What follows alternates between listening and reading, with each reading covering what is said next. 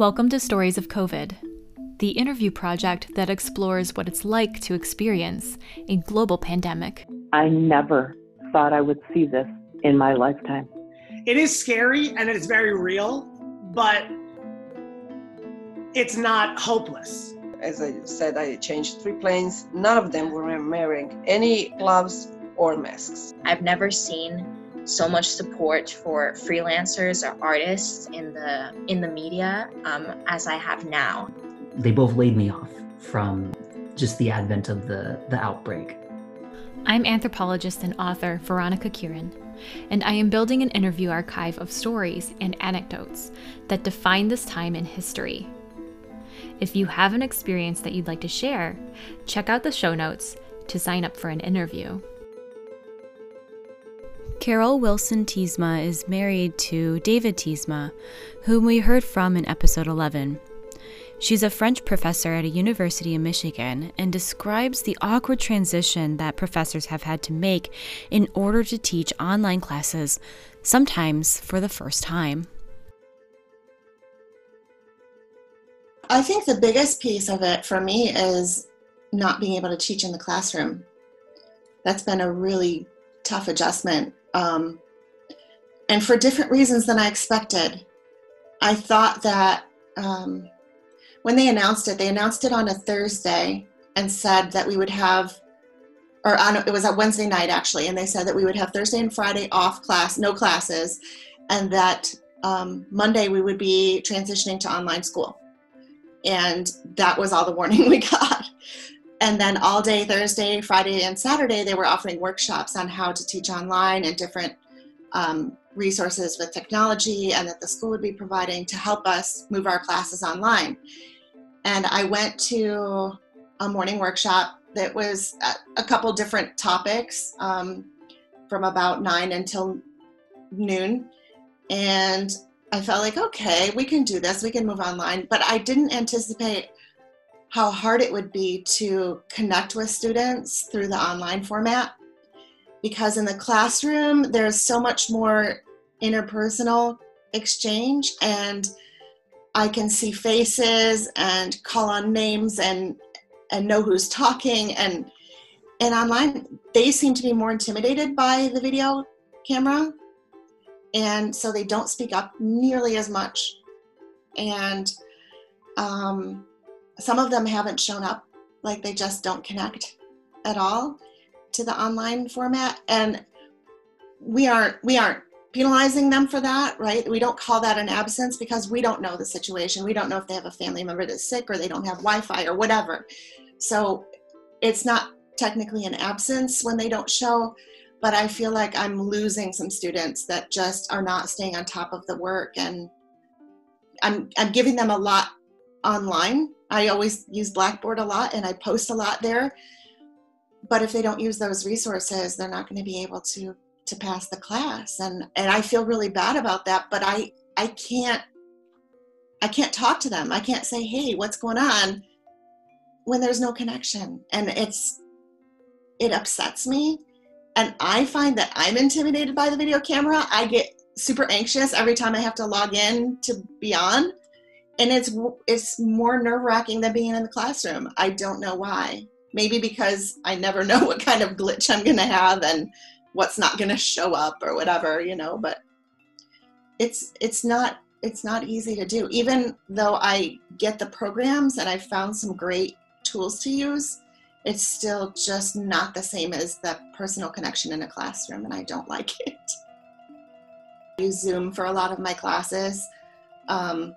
Blackboard also has some capacity for video chat. And I'm also using a lot of online programs for like storyboarding or making comics or, just doing different activities that they can produce by using online platforms that we don't usually use in the classroom because it requires a trip to the language lab and all that other stuff. But when they're stuck at home, it's like, oh, hey, I found this program. Check this out. See if you can tell me a story using this. And I showed one class a road trip movie, and then I had them produce a 6-panel comic strip of a road trip they'd taken where they had to talk about the conversation in the car. using, I don't know what it's called in English, indirect discourse. When you talk about what somebody said, he said this, and she said that she was going to, it affects the verb choice. And so they had to talk about their road trip that way. We'll see how it goes. But I've found some really cool resources for teachers this way. And I also, my daughter's birthday was on Sunday, so we had her open her presents over Zoom so that I could see her opening her gifts, because she doesn't live with me anymore. So, and she has some vulnerability because she had chicken pox in her lungs as a child. And it was pretty scary at the time, but I had no idea how it would affect her in the future. But she easily gets respiratory illnesses. And so there's probably some scarring. And so that's a little frightening. So she's trying to be super careful and stay home. He's a senior this year, and he's supposed to be graduating. He's in 3 AP classes, and we're really hoping that he's able to take the AP tests and that they go as well as they would have if he had been in the classroom. But being on the spectrum, he's very much an introvert and has trouble with social connection. So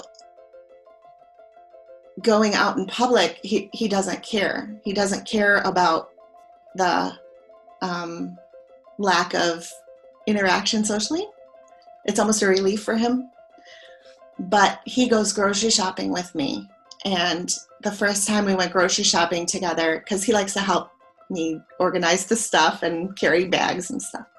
But the first time we went was just like a couple days after classes were canceled.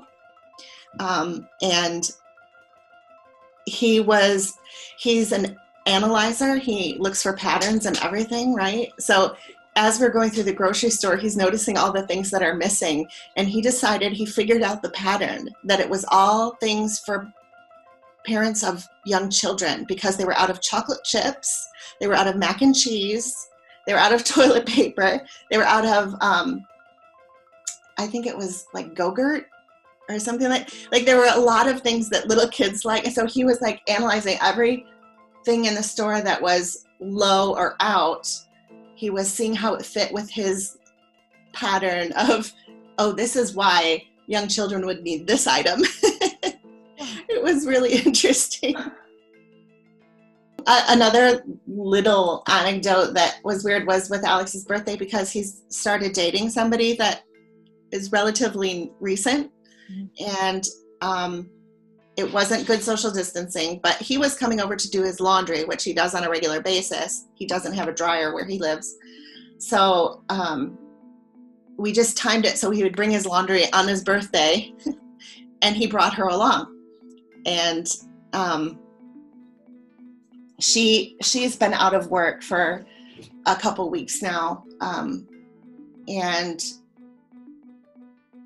staying at home. So it was like this one-time thing, and I know it was bad, but we did it anyway.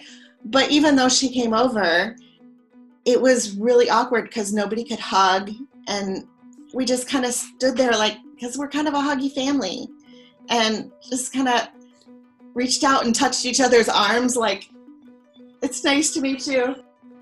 I feel like it might have contributed to his struggle, because being here was so nice with siblings and mom and David and homemade food, and then to go from that back home to his apartment where he's by himself. I mean, he has housemates, but they live separate lives. In future episodes, you'll hear from students who have also made this transition to online classes, and they describe a similar awkwardness with the technology and video interfaces. Carol's concern for her children is telling in this time. Community and support is incredibly important. How are you able to reach out to your family or friends to make sure that they're doing okay, that we're getting through together rather than alone? Episodes are being released as soon as I get the interviews.